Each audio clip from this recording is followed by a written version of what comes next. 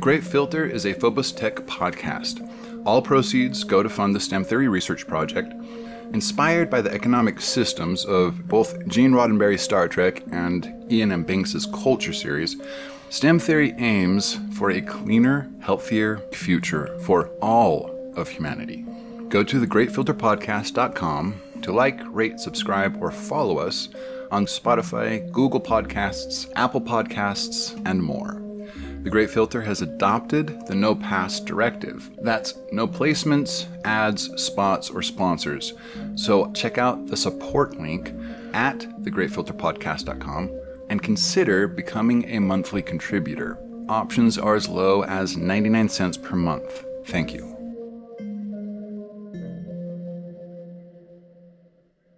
Will we be the filtered or the filtrate? This is the Great Filter. The conquered people now have to somehow obtain those physical coins in order to pay their taxes, which puts them at an enormous disadvantage in trading. They must accept any terms they can get for their own labor. What looks like a global free market, facilitated by universal coins, is really just debt peonage. The coins don't facilitate, they restrict. All debt, especially interest-drawing debt, is intimately related to its enforcement mechanism. When money is a hard, fungible unit of scarcity, enforcement isn't a matter of trust, it's a matter of force. When your enforcement mechanism is state-backed violence, lenders and debtors have a pretty different relationship. Alex Danko. All right, to be fair to Mr. Alex Danko, this particular quote was, it was more of an explanation of David Graeber's book, The First 5,000 Years of Debt. And we're going to talk a little bit about that a little later, but I would also like to note that this quote, I actually extracted some of the, I guess, less important details, just to kind of, shorten the quote. It was a bit of a lengthy quote. So if you would like to actually read his article or take a look at the actual quote, the full quote, I'm going to leave a link to the blog entry in the episode description. All right. For this episode, we're going to sort of go down a Darwinian rabbit hole, and we're going to talk about survival in respect to humanity. Specifically, what does survival look like for humanity? How has humanity survived in the past? And what are the specific evolution-honed traits that humanity currently has at our disposal? Does humanity truly have what it takes to handle a potential great filter? Do we have what it takes to proactively prepare for a great filter? And are we willing to utilize those specific evolutionary or evolution-shaped traits? Well, to answer that, or at least, to hypothesize about that, we need to look at the story of humanity. How did we get to where we are? Now, in order to really look at this logically, I think I would be remiss if we didn't talk about evolution, if we didn't at least, contemplate evolution, contemplate how evolution has shaped us, what our ancestors were like, what the traits are that we currently have that helped our ancestors survive, what are the traits that we currently have that are fairly new within the past, couple of thousand years. And as we kind of come through this, I think it would be important to begin to sort of analyze each of these traits and consider whether or not these traits are at least useful to some degree for some sort of collective survival. Now, we've all heard the term survival of the fittest, but as popular and as widespread as that term it's a misnomer. It very poorly describes evolutionary pressures. The correct way to think about survival from an evolutionary point of view is to think of it as survival of the of anything that's just barely sufficient to survive and above. So it's not survival of the fittest. In fact, it's pretty far from survival of the fittest. If an organism has what it takes to even just barely survive, even if it's just like, just squeezing through, that is enough for it to survive and to go on and procreate and have kids and for its lineage to perpetuate. That hardly means that it's the fittest. Now, here's a pretty big, foul, bitter pill, and it's not something that the Western culture, that our Western mindset, or I guess a better way to say this is, it's not something that our Western colored egos wants to believe or even wants to acknowledge as a possibility. Okay, so here it is. If you were to randomly select a human from anywhere across the planet, it really doesn't matter where, just random selection, plucked them out of their, little community and tossed them to a jungle or the desert or some unpopulated wilderness somewhere on the planet, the chances that person would be able to survive, like really survive and come out on top, it's slim to none. As individuals, humans suck at surviving. We are terrible. We don't have really any natural weapons. We don't have claws. We don't have big sharp teeth and huge jaws with, intense crushing pressures. We just don't. The only, I guess, feature that we do have that could be used or modified as a weapon is our intelligence. Now, that's not to say that you can't survive. That's not to say that you can't go out, by yourself for years on end into, some forest or some jungle and survive. It's possible, and it's been done. But you have to realize that the people that do that and get a thrill out of it, they've trained for it. They've spent years learning survival tactics and putting them to the test, going out and spending months on their own out in the wild. But when we're talking about just the average human, just plucking an average person out of nowhere and just tossing them into the wilderness, the chances of survival is pretty close to zero. I mean, for sure, city dwellers, people that have been severed from, that connection with nature, that instinct that you get when you're in such close contact with the natural world, it's totally gone for city dwellers. I would estimate, that there's no science to back this, but just an educated guess, I would estimate that most city folk thrown into a situation like that would not survive the first month. Now, of course, there are some people whose daily lives are close enough to what it would be like, out on your own in the wilderness. I've been to the Philippines, and those people live pretty close to nature. Not, it's kind of in a good way too, actually. I kind of admire the way their lives are structured over there. But anyway, somebody from either a less developed country or somebody who, has spent their life closer to nature, closer to where that veil between, the human world and the natural world is thinner, they would be the ones far more likely to survive than those of us that are, living in the lap of luxury, living in these little human padded comfort rooms. So how did we survive? How did our ancestors pave the way to the top of the food chain? How did we get here? Okay, well, here's the thing. The fact that that a randomly selected human from just about anywhere would not survive the wild, the fact that you could just pluck somebody up and throw them out into whatever wilderness anywhere, and they would almost certainly fail, it's not a bad thing.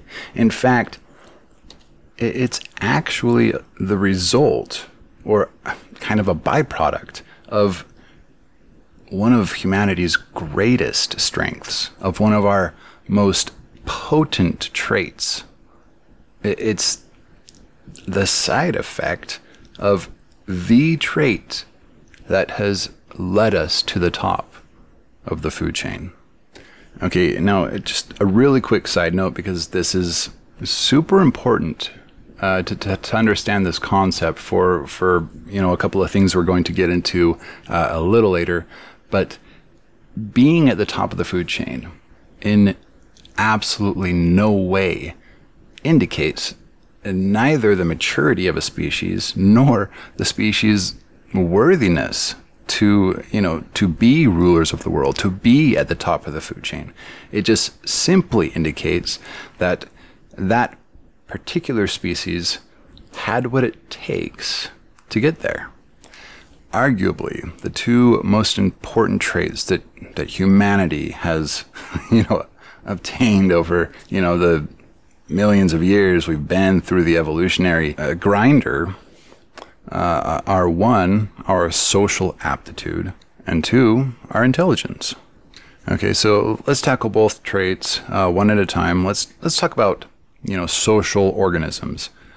First of all, you don't need individual intelligence for a social organism to have an incredible impact on the world around it and the other organisms around them.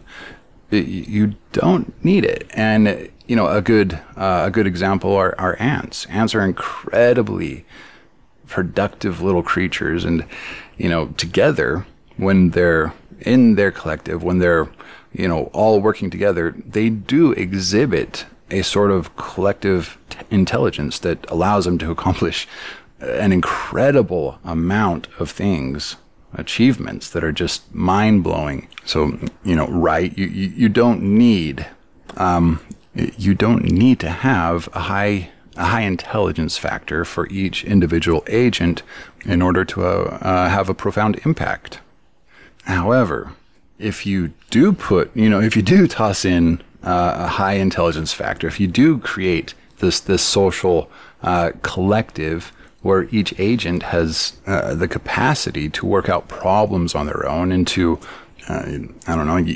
carry out complex thought processes and perform intricate tasks and create and manipulate its own environment in order to best suit its and its collective's best interests, well, now you have an extremely powerful combination. Okay, so now I don't know if you know what a superorganism is, but the technical definition for a superorganism is any organism of the sort that we've been talking about, the kind of organism that needs a communal structure, that has a very tight, I guess, knitting between each individual agent within their collective. A superorganism is a collective of the sort, right, where if an individual agent or an individual from the collective wanders off on its own, it cannot survive by itself. That's actually one of the key factors that separates humanity from these other collective, these other creatures that form collectives, because humanity, technically, a human being can, if trained properly and prepared properly, can actually go out on their own and survive on their own without the aid and necessity of having other humans around them. However, it is difficult. You cannot procreate and it is completely psychologically damaging to that particular individual. Often you'll hear reports of people coming back from, accidental, I guess, getting lost in forests or whatever, and being out there and having to find a way to survive for weeks, on months on end sometimes. And they are deeply psychologically damaged, and they have to go through a series of treatments in order to even get back to, being a functioning member of their society. Now, because of this very specific and unique difference between humanity and between humanity and superorganisms, right? By definition, we are almost superorganisms, except for that one tiny little point. So, for the purposes of my own research and the project that I'm working on, I kind of developed my own term. Basically, what a superorganism is, except with that one point removed, and in its place, a new, bullet point for the definition. So I call it a supraorganism optima. And the reason I call it this is because humans, because we are so socially tied to each other, but because we don't necessarily need each other to survive, though it's not psychologically healthy. Supraorganism optima means that we are a collective, we interact and we do things as a group, but we also need each other in order to be psychologically healthy, in order to reach our psychological height. We need each other to self-actualize. You can't become your best possible self without the people around you. So the fact that we are each individual agents with a high potential, or at least the highest that we know of, for understanding and cognition and using tools and intelligent like analysis or whatever, that with our ability to communicate as a social structure and coordinate and plan and all of that is such an incredibly powerful combination. Now, it is reminiscent of how the brain works, right? You have each individual neuron. Alone, they're not much of a powerhouse or anything. But the power of the neuron is what they do when they're in a little collective, in a group. That's what makes the brain so powerful. So having right, a species where each individual is highly intelligent, and on top of that can communicate between each other, just like the neurons in the brain can, send signals to each other. It's as if we are almost ourselves a part of this intricate, we are a part of this super intricate net of human communication, of sending information to one another and coordinating and doing all this. Not to go off on a totally crazy tangent, but I often wonder, if the signal between neurons can give rise to a singular, or at least seemingly singular, intelligent mind or agent, cannot then the intricate interactions and sending and receiving of information packets between several million nodes across an entire planet, cannot that give rise possibly to a singular or seemingly singular intelligent mind? I know it sounds silly at face value, But when you really look at what our best guess is at for what creates mind, you have to at least entertain that as a possibility.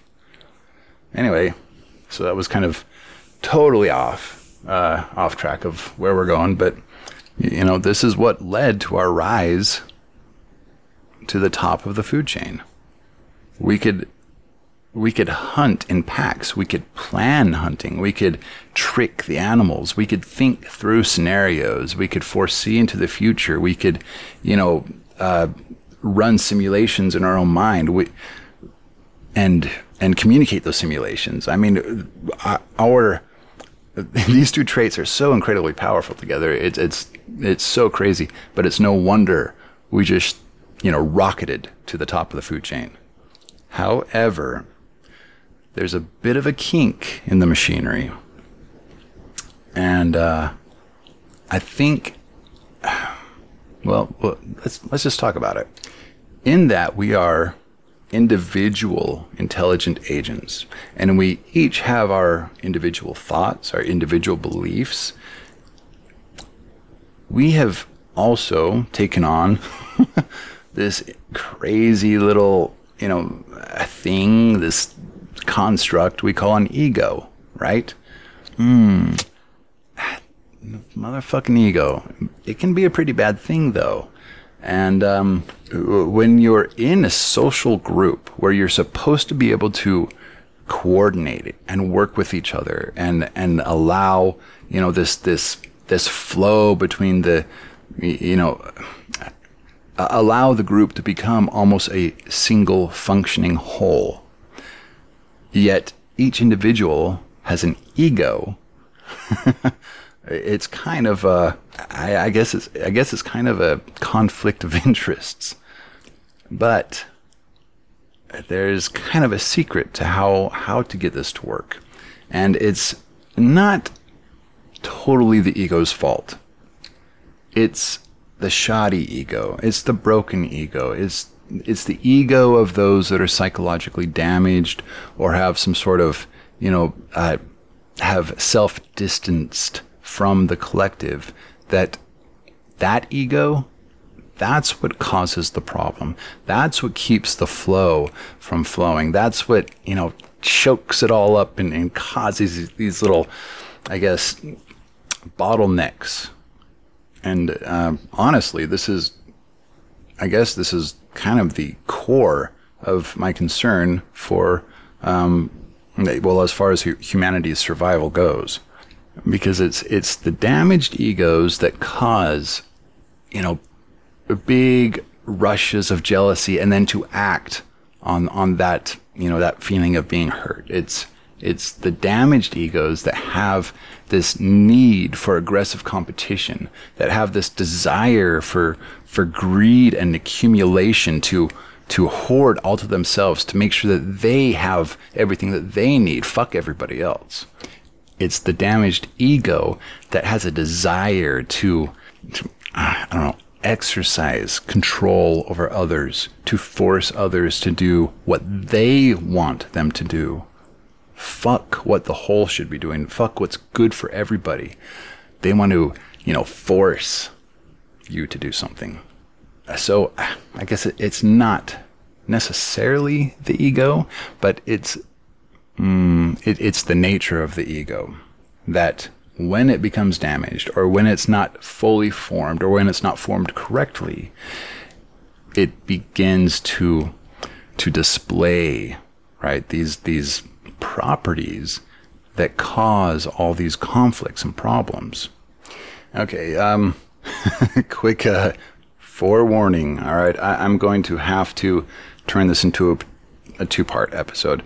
I just realized that I still have more than half left to go, and we're about 6 minutes away from my 30-minute mark. So this is going to be a two-parter. Yay!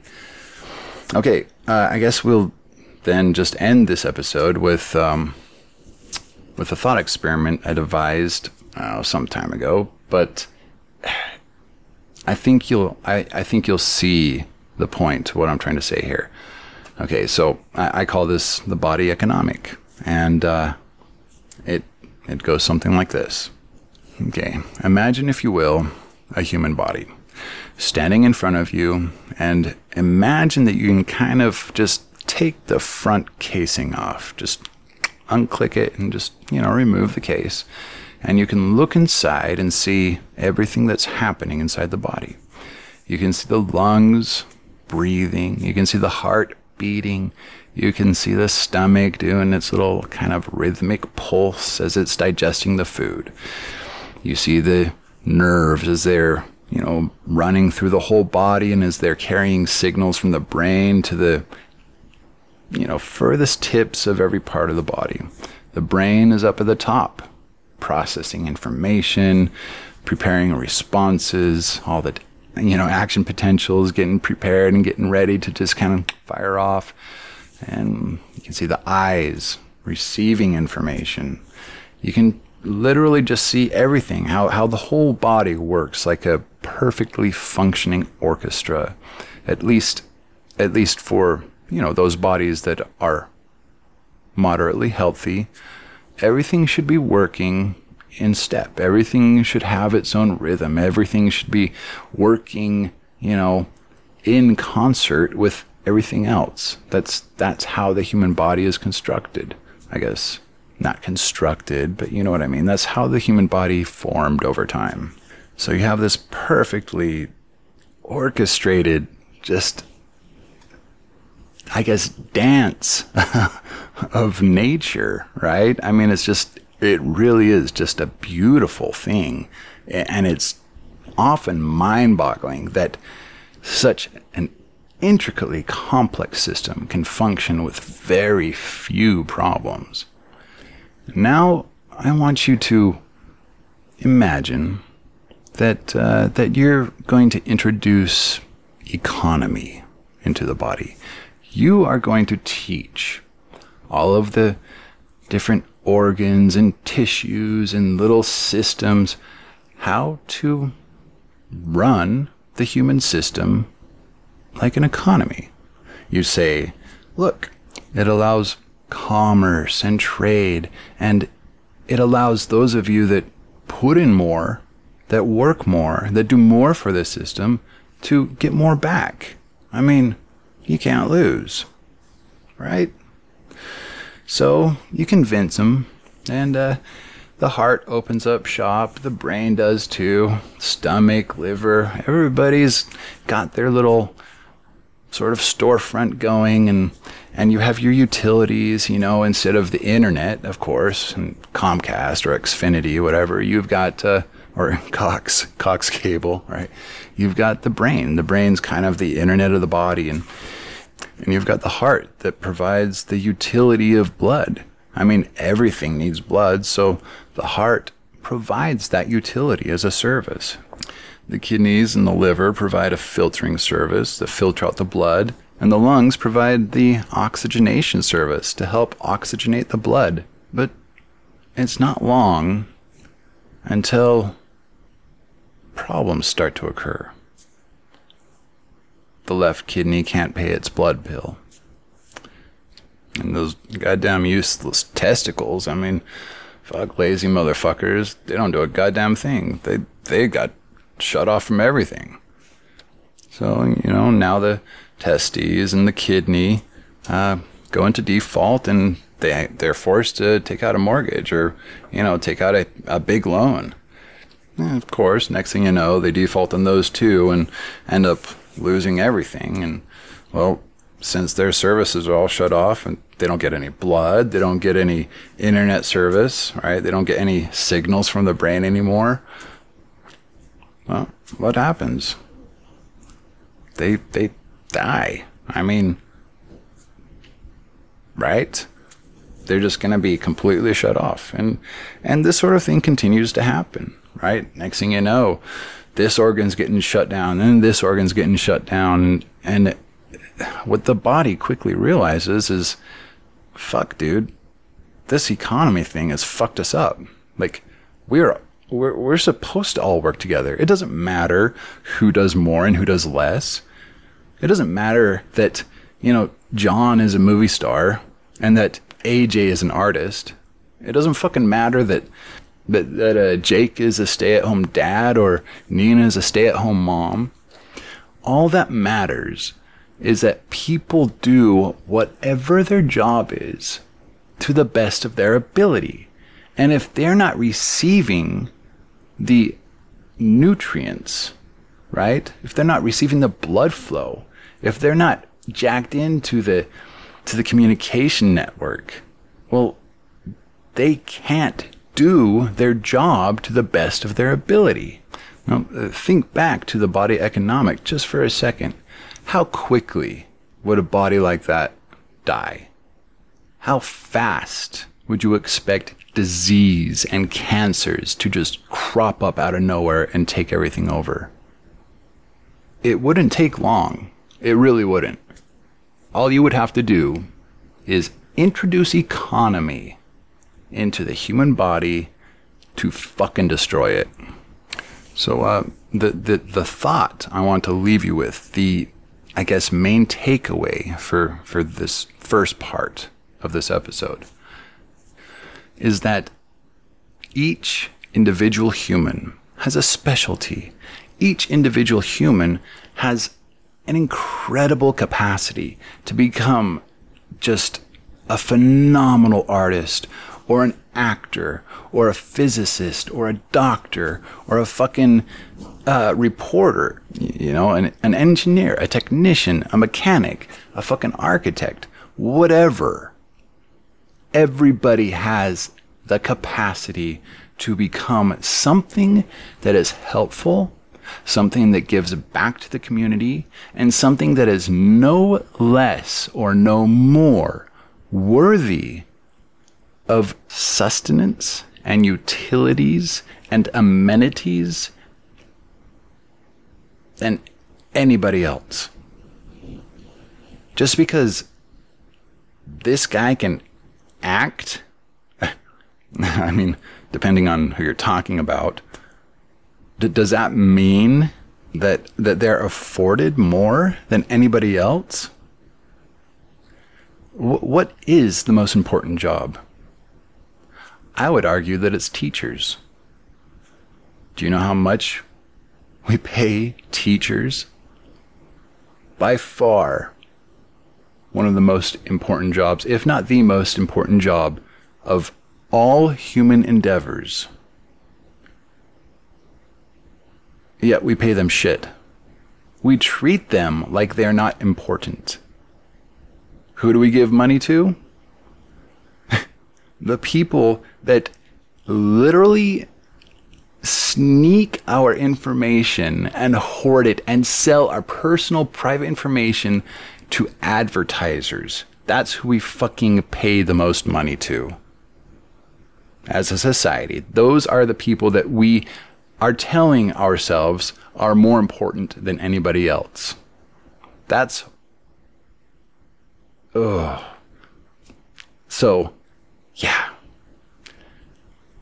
Just think about that, and we'll wrap this up pretty nice and neatly in the second part of this episode. But I just want you to process that for a little while. Just think about what economy actually does, and ask yourself, is it worth it? All right. Thank you for listening. I will see you for part 2. All right. Till next time. In the interest of transparency, the Great Filter Podcast is a Phobos Tech production. All proceeds go to funding the STEM Theory Research Project and other Phobos Tech research endeavors. If you enjoyed this episode, please show your support by sharing, liking, and subscribing. You may also help support our efforts with a small monthly donation. Thanks.